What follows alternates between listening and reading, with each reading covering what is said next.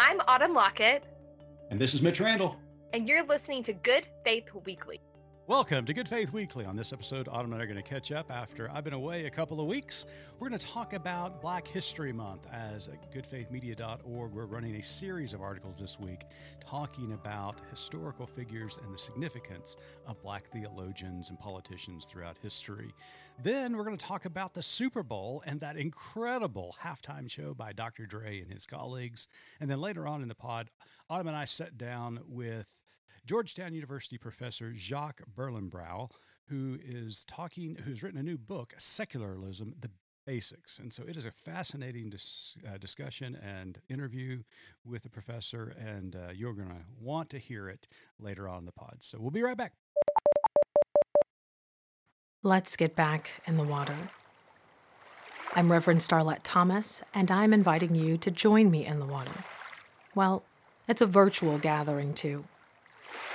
The Raceless Gospel Initiative at Good Faith Media will host its first webinar, Introducing the Raceless Gospel, on February 24th at 12 p.m. Central and 1 p.m. Eastern. We'll go down in the water of baptism, where we are invited to examine ourselves as members of Christ's body and to question why these color-coded labels stick to our skin. The webinar will be a safe space for you and for me, for all working to reconcile the North American Church's history with race. It is also for those ready to embody a countercultural narrative that challenges the continued segregation of sacred space. I look forward to seeing you and to diving into this much-needed work. May our time together have rippling effects. The event is free. Please register at goodfaithmedia.org. Autumn, it's good to be home. It's good to be home. Yes, I feel like we welcomed you back, and then I think you traveled again, and now we're welcoming you back. If you keep leaving, we're going to quit having these welcome parties. I just need you to know. That's right. Well, yeah, you welcomed me back after my stay down in South Texas. Our colleague Johnny Pierce and I were down there crossing the border. We're really excited about our upcoming journal this spring. It's going to be completely dedicated, or primarily dedicated, I should say, to migrants and the stories that we gathered down by the border, as well as the failure of the United States immigration policies. So it was a great trip. Got stuck in San Antonio for 3 extra days because of a snowstorm here in Oklahoma City. But, hey, that's 3 extra days of eating Tex-Mex. So who's going to complain? Mm-hmm. Mm-hmm. And How's then that working for you? Yeah, well, I've just got to, let me say, I got a new rower. In fact, Yeah. I'm just rowing a few extra meters here and there. There you go. Get those extra tacos off. So That's right. But then after wheels down, I went wheels back, heels up. I went to wheels up to Montreat, North Carolina, just outside of Asheville, for a retreat with children, youth, and college ministers. And I'm just here to tell you, and I think I talked a little bit about it last week, but I just can't convey enough. They were just marvelous. I'm just so thankful for all that they have done during the pandemic.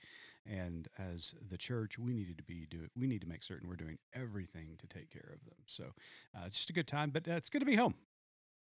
Yeah, we're glad that you're home, and you came back at sort of an exciting time. It's Black History Month here. Although I do feel like at Good Faith Media, we sort of celebrate Black history throughout the year. It is nice to be intentional and to focus on those stories.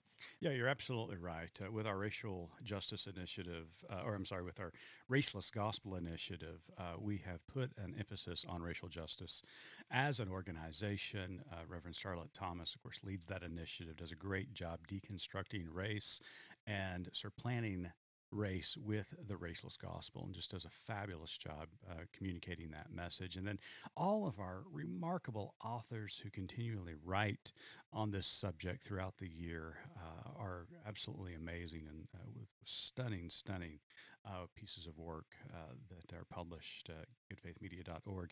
But it is Black History Month, and I'm so glad that we're able to highlight, especially this week at Good Faith Media, just the incredible strides that we have made as a culture, but also the incredible strides we continue to need to make as a culture. There's a lot of work still to be done, Autumn.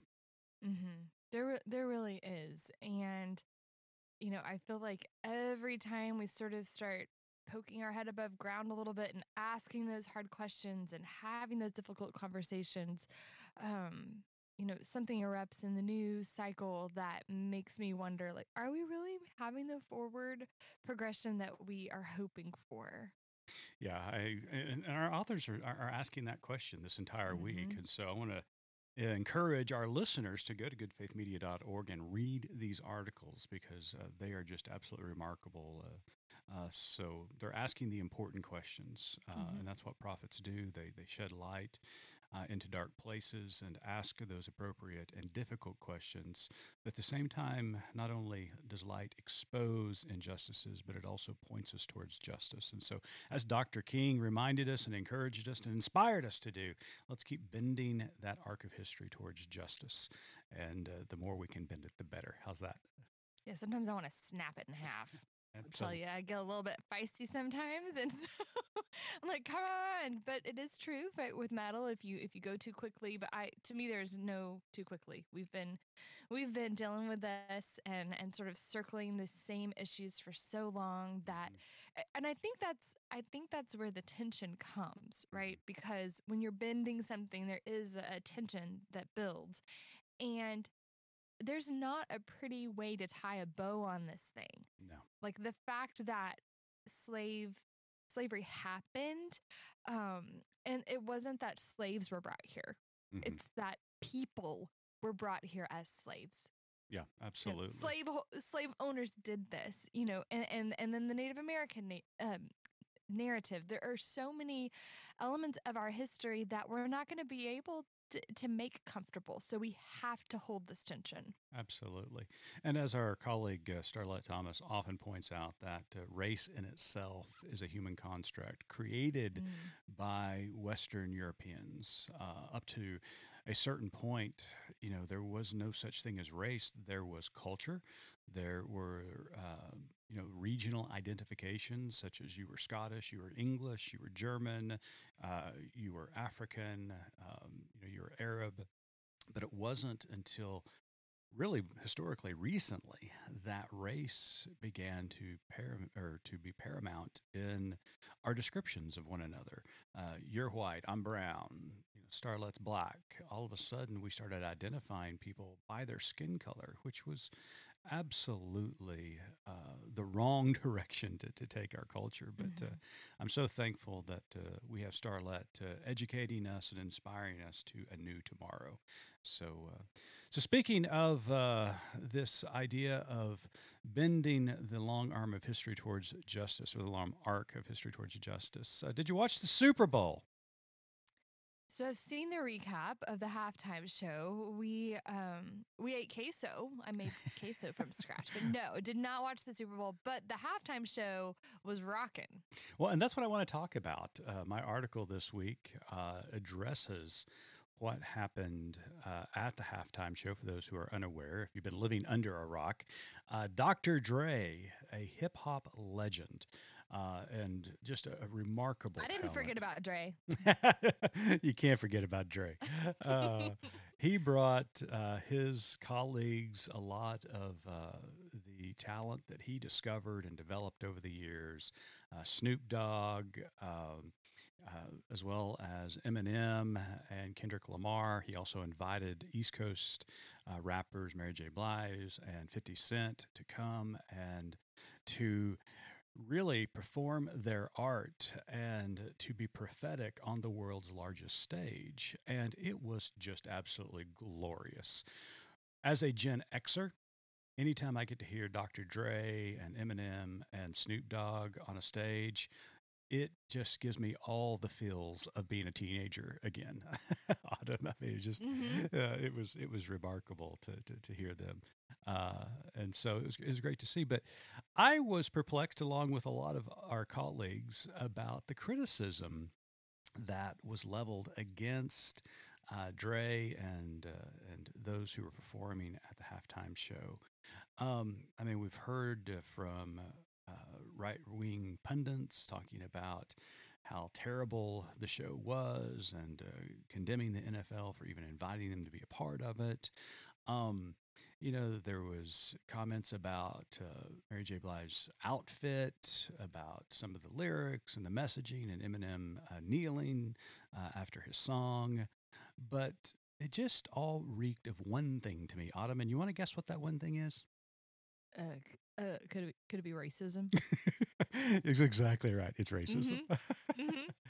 Because as you have pointed out, especially with the criticism of Mary J., um, what was, I mean, what she was wearing was very typical of any NFL cheerleader that we see every Sunday, right?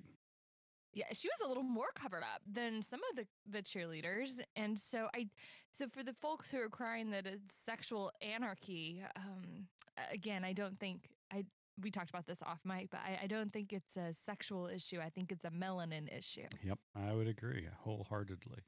And so, in my article this week, I really appreciate and celebrate the halftime show at the Super Bowl. But I think it was more important than just having a bunch of Gen X and rappers perform at the Super Bowl. I think it had cultural significance to it. Because I'm going to admit something to the audience right now. I wouldn't say I'm a fanatic about rap music, but I certainly appreciate it and celebrate it. I'm mesmerized by the lyrics and the entertainers, the artists, really, for what they're able to convey. Their messaging, and this is going to get me in trouble, probably going to get me in trouble in the article and on the pod, but they are prophets, Autumn. Simply put, they are prophets. They are prophets, and we've been reading over your article, getting it ready for publication, and I liked that you really laid, a prophet's words next to a rap song, and there's a lot in that Venn diagram. It's almost a circle, Yeah. you know. hmm It Yeah. really is, and yeah, some of their language and lifestyles may be offensive to some, but you know what? The lyrics of the prophets were also offensive to their hearers and listeners. That's what a prophetic message does. It reveals the injustice of the world and calls people out. And the only way to draw attention to that at times is to be in your face and to be offensive. That's the whole point of it. But I will say something really quick. Yeah. So something I learned relatively recently in the past like 2 or 3 years was that Rosa Parks wasn't the first Black woman who said, "I'm not going to move." Right? Right? Yep. But because our Black brothers and sisters and non-binary folks are held to a higher standard. Mm-hmm.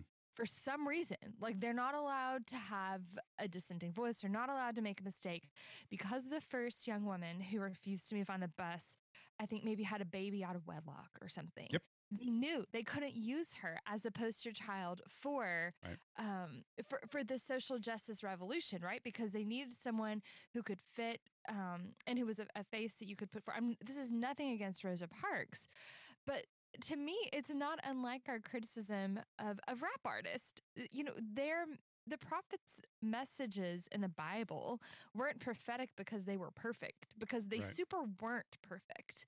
And it is just so irritating. No, you're absolutely right. I mean, it seems as though if you're a minority in this country, and whether that is by ethnicity or by sexuality or even by the size or the smallness of your checkbook, if you are somewhat of a minority in this country, then you are held to a higher standard than those who are in power. Yep. And therefore, you're not allowed to curse. You're not allowed to say similar things that the powerful say, or to call out the powerful. You should know your place and be quiet. Yes. Yes. And that is not only hypocritical, but it is shameful and sinful, in my opinion, Yep. when the powerful do that. And we've been hearing Mhm. that all week regarding these entertainers who performed at the Super Bowl. So, Yeah. so go check out my article this week. Talks a little bit about black liberation theology, and ties in what happened at the Super Bowl and the criticism following. But if you're not willing to listen to the lyrics of Kendrick Lamar, then you're not willing to listen to the lyrics of the prophet Amos. So I'm just going to leave it right there. Well, You can send all of your comments to Mitch at goodfaithmedia.org. and those will be forwarded to Autumn at goodfaithmedia.org. So you and I sat down earlier in this week with Professor Jacques Berlinerblau. And that is how you pronounce his name. I know it sounds like I'm mispronouncing it, but that is the correct pronunciation. He's French. I just never know how many of those French consonants to say or not. I'm from Texas. Like, I can read you some Spanish any day, but not French. That's right. Well, Professor Jacques, as we will call him, There we go. just released a brand new book about secularism called Secularism, The Basics. And it is a wonderful little read. The professors from Georgetown University, you might think that a publication written by him might be a little nerdy or wonky and academic, but he intentionally wrote it for the layperson. And so it's an easy read, but it's filled with really, really great information. So, Autumn, I'm going to ask you a question. Before our interview with the professor this week, what did you know about secularism? So I had heard the term secular really, this ties right back into what we were talking about, as a description for non-Christian music, which was sort of like the biggest sin in my family. You couldn't listen to secular music. And it was a very negative thing. I think in our interview, you talk about how it is equated to Satanism. And it very much, that was the context that I was raised, that secular meant sinful and of Satan. Yeah, right. I mean, I don't know about your context, but I grew up in fundamentalist churches as well, and so there was kind of a hierarchy for those individuals and entities that we had to continue to battle to keep our purity and righteousness, and secularism was part of that. Of course, so was Satan, and then the worst of all was, of course, a democratic liberal. That yeah, that means we threw holy water on them because they were just so evil. But yes, I've heard this term growing up all the time about human secularism, how it was destroying our culture and how it's attacking Christianity. But the reality, as the professor points out in his book and in this interview, that this idea was actually created and developed by, guess who, Autumn? I bet it was the Christians. Thought-provoking Christians. Mm-hmm. From Augustine to Martin Luther to Roger Williams to even today, there are proponents of secularism who are rooted in faith, both our historical faith as well as our contemporary faith. And this is such an important point to make. And the professor does a wonderful job in his book describing that. And he also admits that there's a lot of definitions that are attributed to secularism, but he centers around the one about political secularism. And that one is extremely significant for us, especially those of our brothers and sisters who call themselves Baptist, because when they were a religious minority in this country, and really throughout history, when any person of faith was a religious minority in their country, they advocated for a secular state, where the state would not favor one religion over another, but treat every one of them equally, as well as a person who reserved the right not to worship. Under the law, under the Constitution, under the governance of any country, Christians would be wise to advocate for a secular state, because it's only then that they're allowed to thrive and be free from any infringements upon their faith. So it Mhm. was a fascinating article. So, did you learn anything in our I conversation? learned a lot, and I will tell you, it nerds out a little bit, but I'm here for it. I thought it was really interesting to just think about what that meant, and in my mind, I was thinking about the fact that when I was in high school, I would attend sometimes the Fellowship of Christian Athletes, although an athlete I was not. I was But going to that's where all the say, cute boys wait a minute, were. that doesn't compute. No, I lettered in band, Mitch. Um, you can do that. Did you know? I But do. I would go because it was just like where all my friends are going, so Sure. I'd go and have lunch. But we had to be sort of careful about where we would meet and what we would do because our school, even though we were in a tiny little town, they were always afraid that the Satan Club was going to want to meet. Mitch, there was no Satan Club, but we all lived in fear that if they allowed the Christians to meet, that they would have to let the Satanists meet, Yeah. and God forbid. Yeah. And so that was sort of in my brain. And so as you guys are talking about it, I'm like, this is all not so very different from my high school. And like, just the idea that there would be anything but political secularism Right. should alarm folks. Yeah. Well, you're going to want to stay tuned for our interview with Professor Jacques. He was outstanding. He's a great friend of the pod now and supports the work that we're doing. Just a wonderful guy. And in the interview, I think he reveals the fact that he's a Jewish atheist, which was, I thought, really intriguing and demonstrates for our listeners the variety of guests that we have here on Good Faith Weekly. We are a proponent of all faiths, as well as those who profess atheism. We engage them in conversation, and it's productive conversation, it's healthy conversation, and they do the same. And I think it is a beautiful shared humanity that we all have. We can come together and talk about these important issues. So I hope you enjoy the interview. We'll be right back. I'm Starlette Thomas, and I invite you to join us for Good Faith Stories. It's a new podcast series from Good Faith Media. In each episode of Good Faith Stories, we'll bring you a collection of different stories tied to a theme. Unique and true stories as told by the people who live them. Each story is short, 6 or 7 minutes, with a little mood music. Listen to Good Faith Stories wherever you get your podcasts, and find us online at goodfaithmedia.org. Welcome back to Good Faith Weekly. On this episode, we've got a very special guest all the way from our nation's capital. Jacques Berlinerblau is currently the Rabbi Harold White Professor of Jewish Civilization at the Edmund A. Walsh School of Foreign Services at Georgetown University. Berlinerblau has published on the wide variety of issues ranging from secularism to religion and politics to Jewish American fiction to African American and Jewish American relations to American higher education. He has published 35 scholarly articles and 10 books, writing extensively about political secularism.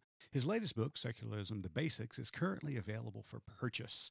Berlinerblau has written for, appeared on, or had his work discussed in numerous national and international news outlets such as the New York Times, the Washington Post, The Economist, The Guardian, NPR, the Jerusalem Post, Al Jazeera, and CNN. He sounds like he is extremely busy. Professor, welcome to Good Faith Weekly. Hi, Mitch. Hi, Autumn. Thank you for having me.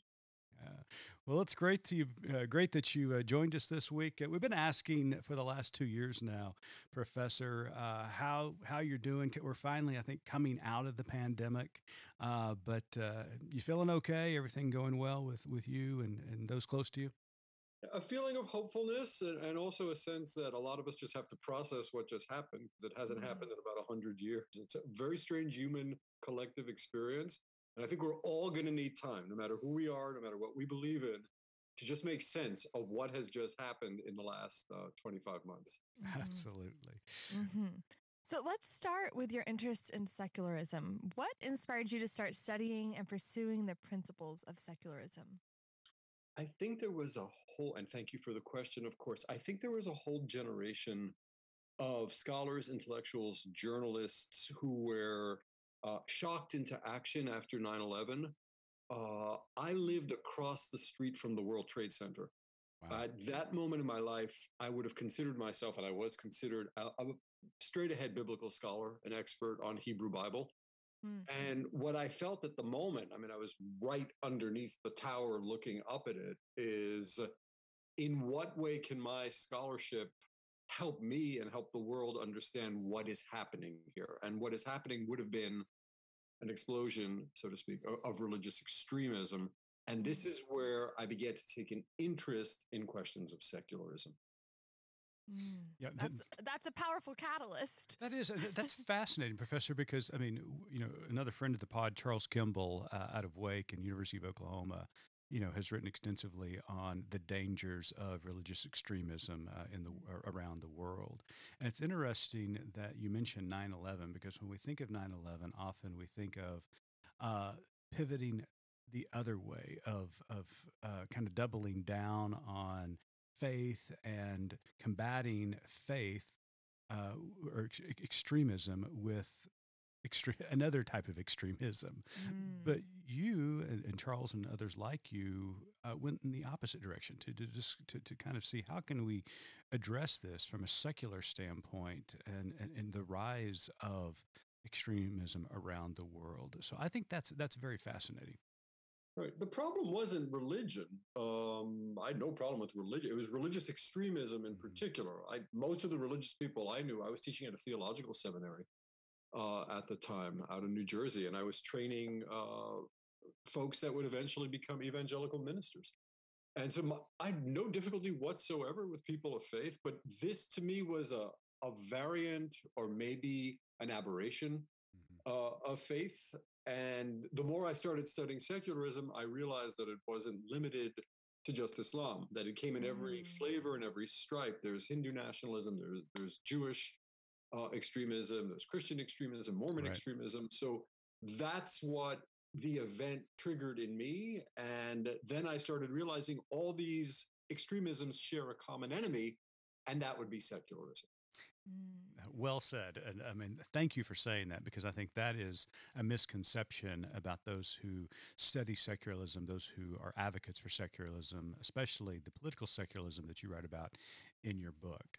So, about the book, you mentioned variations of definitions of secularism. However, you focus on one in particular that begins with that term I mentioned a moment ago, political secularism, and you do a wonderful job on page 6. Can you talk about the variations of of those definitions and the one that you chose to work from in this book? Oh, absolutely. So I start the book by pointing out that every conversation I think I've ever heard about secularism in a public space is really confused. Not because people aren't intelligent, it's because they're using the term in a variety of different ways. And one very problematic usage of the term secularism is atheism or non belief or extreme dislike of religion. And what I tried to do in the book was show at least a Christian readership that the roots of secularism emerge from Christian political philosophy, right? No Christian political philosophy, no secularism. So if we didn't have Augustine, if we didn't have Marsilius, William, if we didn't have Luther, if we didn't have Roger Williams, we would have never had political secularism as we know it. So what is political secularism as opposed to secularism as atheism, which I believe is an inaccurate definition? Political secularism refers to a philosophical doctrine that argues the state must carefully monitor its own relationship with the various religious groups under its purview. And in addition to that, it must serve as kind of a referee between religious groups under its jurisdiction. So it's two tasks at once for the state, reflecting on how it deals with the variety of faith communities under its jurisdiction, while at the same time making sure that there's fairness, there's calm, there's peace, there's order between these religious groups. Well said. So, one of the most striking revelations in the book is when you remind readers how the world's philosophies, theories, and sciences have been primarily influenced by white cisgender males. How much do you think this revelation narrowed our understanding of these disciplines? And as a more diverse populace engages these fields, how will that shape the future? Yeah, so let's take the question of secularism, right? Secularism really shows its age when you think about it. So let me show you two ways it shows its age, right? Okay. One, because it's something that emerges in that high-speed thought corridor that races from Luther to John Locke with Roger Williams as an intermediary, right? It doesn't really think about non-believers, right? And non-believers are also part of a polity, right? So there's nothing in secularism originally that addresses them. The problem with the white cisgendered males is a real drawback of secularism. As I like to tell my students, secularism is a discourse by men, conducted by men, which plays itself out on women's bodies. All right, it's often telling women how they can or cannot dress. It's often speaking to women about what reproductive technologies they may or may not use. It's often telling women what they can wear in public or what they can't wear. Now, secularism usually comes down, I want to say, on the side of what we would consider women's rights, but not always. So its genome, its genealogy, as emerging from Protestant, Christian, European male thought, tinctures secularism in ways that we need to improve, that we definitely need to improve. So, asking you to put your futurist hat on for a moment, as the populace becomes more diverse and those interested in secularism and the further development of secularism widens, how do you see that? Do you see maybe not necessarily in the definition, but especially in the practice of secularism? Do you see that evolving over time? Do you see it evolving now? It's a bad time for secularism now. A really, really rough time. It's had a very difficult 50 years, and there are lots of reasons why. I think the Christian right in the United States in particular has concussed secularism legally. There are also some questions of poor leadership within the community, a lack of innovation, a lack of forward thinking. What do I see ultimately? My core belief is most religious Americans are totally into political secularism because I've never met an evangelical Christian who wants to live under a Catholic establishment or vice versa, right? That's secularism in a nutshell, right? Right. Not living under another religious group's theological worldview, not having a public school teaching religious dogma that you might not agree with, right? These are the old great Baptist insights, right? Back when the majority of Baptists were defenders of Mr. Jefferson and fairly strong proponents of the wall of separation, though that needs to be finessed a little bit. They had some reservations with Mr. Jefferson's enthusiasm for this strict high partition dividing faith on one side and government on the other. So where do I see it going? There are three communities in which it will grow. Religious minorities, no matter where a religious minority is situated, they usually like secularism for the reasons I just adduced. They don't want to be subject to somebody else's conception of God in public space. The second community would be religious moderates, of which there are many in the United States. We never hear them, and I think that's a media crisis. A lot of our major media organs don't want to let these people speak. Yes, I'm looking at you, editorial page of the New York Times. I would love to see a moderate evangelical have a recurring space, right, on the New York Times. And the third community, so we have religious minorities, we have religious moderates, and we have this growing community of nuns. And the research is showing us the nuns are not necessarily overwhelmingly atheist and agnostic. They're generally folks who have grown disenchanted with the official religious traditions they grew up in. I don't know the data well enough. I think there's a very high proportion of former evangelicals there who just were turned off, not by Jesus and not by God and not by spirituality. They were just turned off by culture wars and constant politicization. That's what pushed them out of church. So I think those are the three columns in which, if secularism is to persevere, my friends, those are the three constituencies which will help it endure. Well, that's hopeful. Okay, so you mentioned the religious right. When we use the term secularism today, and part of our mission here at Good Faith Media is to provide an alternative voice to the religious right. So we've got moderates and progressives that try to develop a theological lens of inclusivity and equality throughout our theology and our practice of theology. But when you use that term secularism within white Christian evangelicalism, and even more recently, the rise of white Christian nationalism, which I believe has laid dormant for a while, but it's just been revigorated, or I guess relaunched. Somebody kicked the rock, Mitch. Somebody kicked the rock, and they're all scurrying out. But would you use that term secularism in that context? I mean, it's almost the equivalent of Satanism as far as they're concerned.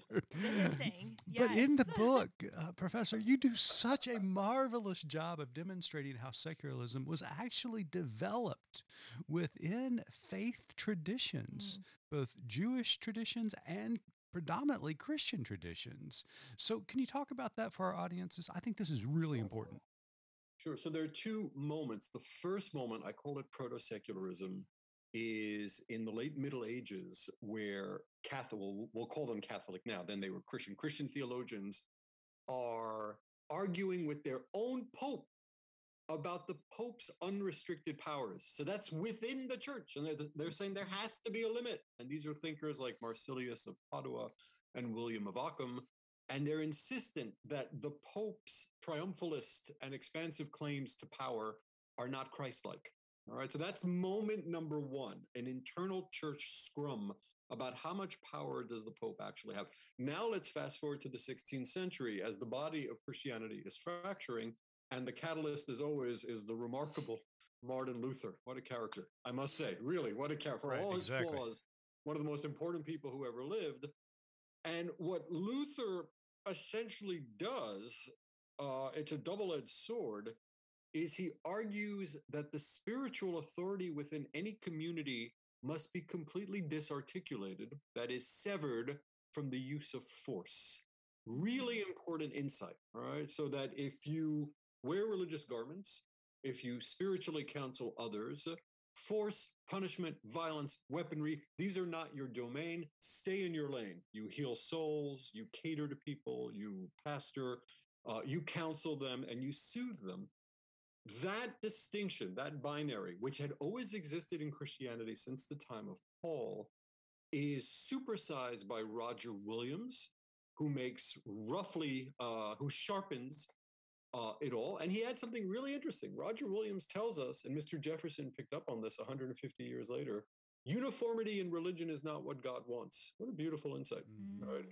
God likes multiculturalism. Right? He likes different ways of, and it's a way of getting dialectically at a truth about God, is if you have different people that understand and worship God in a different way. Now we get to John Locke, and this is where we get to secularism, where John Locke proposes a hard and fast division between what he calls the magistrate and the churches, plural, the churches, right? The magistrate's job is to maintain peace and order among the churches. This is the 17th century. The churches were busy disemboweling one another. And as I say in my book, it was so bad that no one was getting to God. And that was Locke's great insight. Unless the magistrate pulls himself away, unless the government separates itself from religion, no one is going to be able to worship in peace. And I think that is the starting generating insight of political secularism as we know. That's a great insight. And you, the mention of Luther, and you do a fabulous job in the book outlining his influences that set the stage for Locke. But as you were sitting there, as you were talking just a moment ago, something came to mind in the real world that we live in today, the modern world. Do you think that argument is still being played out between the reformers? Because you have Luther on one side in the Reformation, and then you have Calvin and Zwingli, who are using the power and influence of the state to push their theological agenda. Yeah. I mean, and when we see images of January 6th in D.C., of course, you were a lot closer than we were to these events.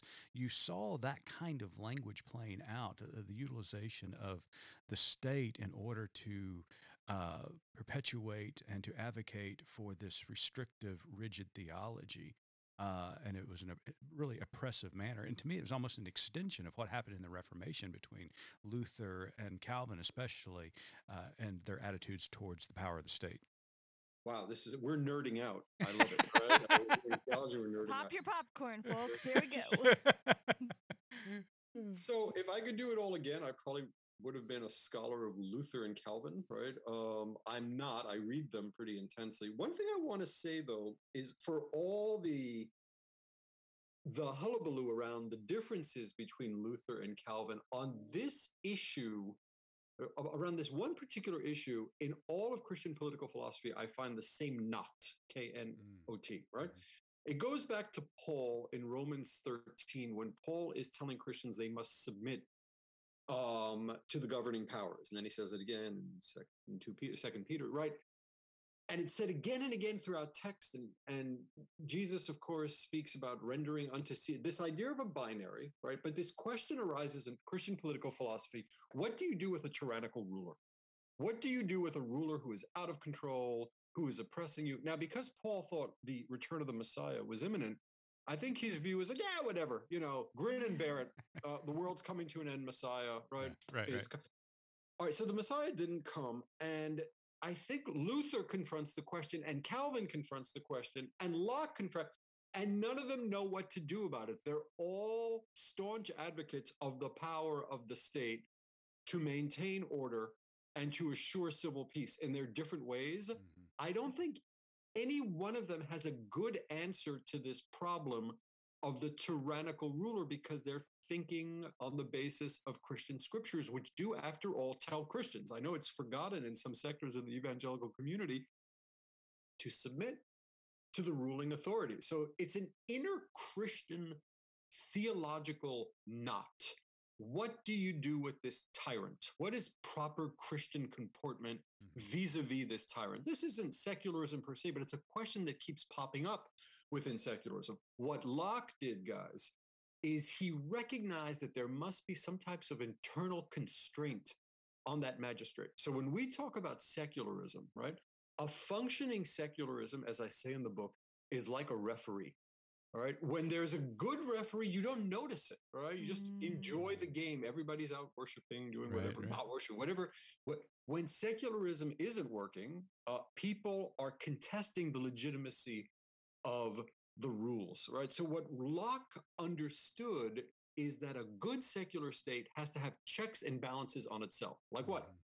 A functioning judiciary, multi-party system, free and fair elections, courts that actually listen to aggrieved parties. And this is, I think, where secularism has a lot of room for improvement in terms of its self-regulating mechanism, right? Cleaning itself up. Because there have been a lot of failed secularisms, by the way. Yeah. So you lay out in the book 10 principles of political secularism. We don't want to go over all of them because we want people to buy your book, and we're going to have links in our show notes so you can buy that book. But we do want to discuss the first two, equality and power. The equality principle stipulates that in the eyes of the secular state, all human beings are equal. So here is an honest question. How can the U.S. ever achieve genuine equality when the foundation of our country is built on inequality? You bingo, right? And definitely not a gotcha question, right? Because as I was telling my students yesterday, we were talking about Mr. Jefferson. We were actually watching clips from the Broadway musical 1776. The movie. Great musical. So good. It's Right. so good. It was good, but it's a bit of a whitewash. Yeah, sure. It's Yeah. definitely- Yeah, well, when you look at it with Hamilton, you're like, wait a minute. Well, Jefferson, right? So the problem with Jefferson, and having taught many African-American students, it's they that helped me realize there's a Jefferson concern, and it's a legitimate concern. I think where I grew up, when you used to say Thomas Jefferson, right? It's like, hooray, right? The founder of our republic, the person who thought it all out for us. And then Madison gets, some mention as well. Jefferson emerges as a much more problematic character when we recognize that he didn't understand the equality principle, right? That he lived in a world where human beings were enslaved. He spoke to people that told him it was a really bad idea when he was minister in France while Mr. Madison was laboring over the Bill of Rights. It's not as if Jefferson didn't know. It wasn't like nobody had this insight that enslaved and was benefiting from it, right? He was benefiting from it. Right. He was sexually benefiting from it as well, as we know, reading a very interesting sexual biography of Thomas Jefferson. So yes, On equality, Autumn, Jefferson is not our reference point. I feel better with like Genesis 127, 120. I'm better with God than I am with Jefferson saying God created us all in its or his or her image. And because we're all created in God's image, we have this fundamental dignity, and every government has to recognize, that's my stretch. Every government has to recognize that dignity equally because we all have it because God gave it to us. That's my favorite verse in the Bible, by the way, Genesis 1:26. I love it. I absolutely love it. Well, the second principle is church and state, and they are the two binary powers of culture. Now, just so you know, we've got a lot of Baptist listeners who champion religious liberty and church state separation. I mean, we're talking folks who absolutely adore Thomas Helwys and John Smith and Roger Williams and John Leland and Isaac Backus and, just Madison, Jefferson on the political side of things. But one of the things that has been really problematic, I think, throughout history has been that simple definition. Roger Williams calls it the hedge that protects the sacred from the secular. Jefferson picks up on that kind of language and talks about a wall. And then, of course, Justice Black, which you mentioned in the book, extends it to an impregnable wall in his decision. It's this evolution of this metaphor of separation in church and state. So with those two being the binary powers that we exist within, what's a healthier definition of church-state separation? Okay, wow. First of all, thank you so much, both of you, for reading so carefully. I mean, this is great. This is like a conversation in the faculty lounge, so I really, really appreciate it. The wall metaphor, I just wrote a piece for Salon.com where I basically said it's time to abandon separation. All right, so let's go back a step. Baptists are heroes of American secularism. I keep referring back to this anecdote I heard that Mr. Madison was in like an Anglican prison. He was walking through an Anglican-run prison, and there was either one or two Baptist dissenters being tortured. And after they had been tortured, I don't know if I got the story completely right. This might be apocryphal, right? One of them was howling in his prison cell, like frothing at the mouth because of the punishment he received at the hands of the Anglican inquisitors. And this left a huge impression on Mr. Madison, right? He understood no just or fair republic could ever have this sort of dynamic present. All right, let's talk about separation. What the historians tell us is that there was a little daylight between Mr. Jefferson and Mr. Madison on the question of separation. Mr. Jefferson interpreted in his letter to the Danbury Baptists, and let's give a great shout out to the Danbury Baptists. Yeah, for us Baptists, there's the Bible and then there's the Danbury letter. Yeah. They're all, that's not quite equal, but pretty close. Sure, absolutely. And for us secularists, there's Miles Davis and there's the Danbury Baptists. I right? love that. Yeah. Love it. So in that letter to the Danbury Baptists, Mr. Jefferson does something very strange. He interprets the 16 words of the First Amendment, which were written by Mr. Madison. Congress shall make no law respecting an establishment of religion or prohibiting the free exercise thereof. He interprets those words, the famous thus. If your listeners go back and read his letter, thus, yeah. There shall be a wall of separation. And what the Christian right was uncannily smart in understanding was that Mr. Jefferson's interpretive gloss was a weakness for America. They understood that. They understood that the word separation of church and state are not in the Constitution. And they understood that the word secularism not only was not in the Constitution, it didn't exist yet. It first existed in 1851. So Jefferson's obsession with a wall was not matched by Mr. Madison, who spoke of lines of separation, not a wall, lines of separation. I know this is going to sound like high heresy, but in that piece I just mentioned, I have a line, enough with walls for progressive folks. It's an illiberal metaphor. I know people who wanted walls. For the last 4 years, I heard somebody screaming about a wall. Right? Right. I don't want a wall.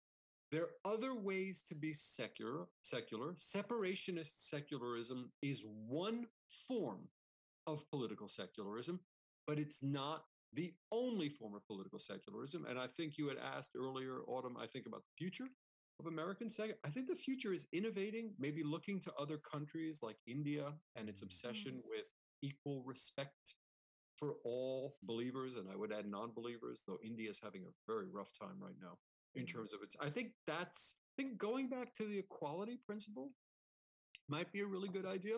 And one thing I like to joke about is how the 14th Amendment is better than the first, right? The 14th Amendment, equal protection under the law for all citizens, might be easier for us to work with judicially than that very complicated, Mm, those complicated religion clauses of the First Amendment. Well, I'm glad you mentioned other countries because this is the last question I have. Then I'm going to turn you over to Autumn, Professor. But um, I am a Muskogee Creek. I understand the harm that religious dominionism can have upon a minority people or a people that do not have power. I'm a couple of generations away from having my ancestors walk a trail of tears, as well as be what I would say imprisoned in American boarding schools in the name of religion. So I am a strong advocate for a secular state. I am also very faithful to the person that I identify as my religious Lord, and that's Jesus Christ. But at the same time, we get caught in the trap of always interpreting the world through an America centric view and lens. But you talk about secularism around the world. Can you just hit some highlights about maybe some of the differences between France? You mentioned India as well, but the difference between those movements of secularism and the US. Absolutely. And I want to hit some of the lowlights too, because I mm, don't want, I'm not an advocate per se for secularism. I think it's a much better idea than what we're facing, but there have been some failures. So, highlights, I find Indian secularism really interesting. I refer to it as accommodationism. The idea is that religion and spirituality are good things for a polity, and a government has an interest in endorsing, right, or helping religious groups do their thing. That's it. So an accommodationist principle means that a government does everything it can with the principle of equality in mind to fund if necessary, to help out, to support, and let religious people do their thing. Now, there are clearly problems with this. What about non religious people? What about crazy religious people, right? But in theory, that's the idea. By the way, that accommodationist model is precisely what the Office of Faith Based Initiatives and Neighborhood Partnerships was about. That was as if India had smuggled its way in to the United States. That wasn't separationism.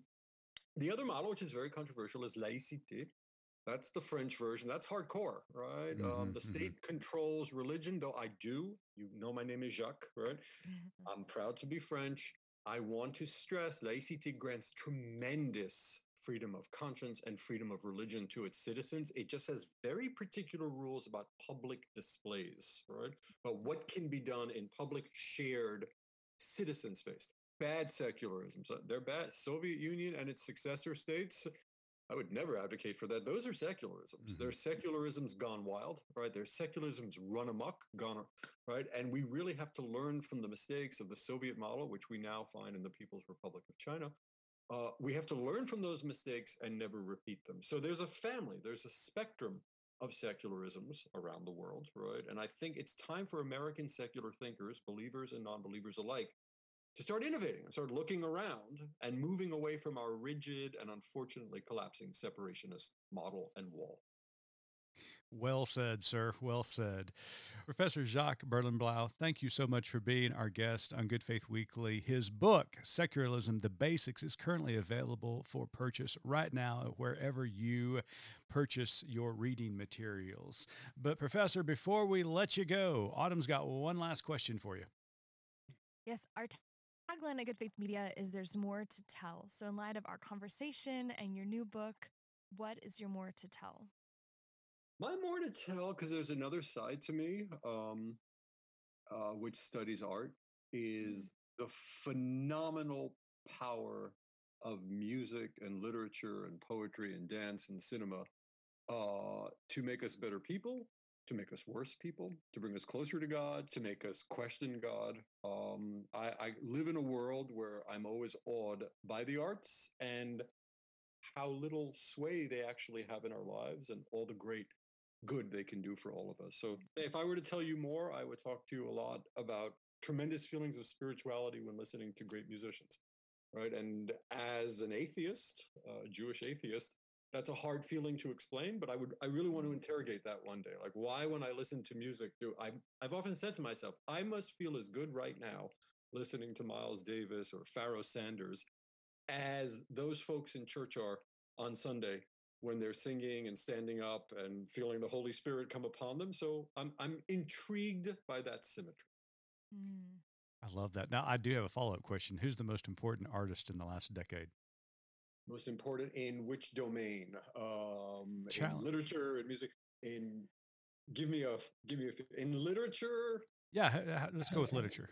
Yeah, the guy I studied, even though he's got a lot of problems, I just wrote a book about him, Philip Roth, was a trailblazer because he instituted a type of artistic representation in which the artist speaks about the artist within the work of art. That's called metafiction or autofiction. And everyone does it now. So in terms of influence, Roth is a very, very big guy. But, give me John Coltrane and Miles Davis and jazz. I'm good.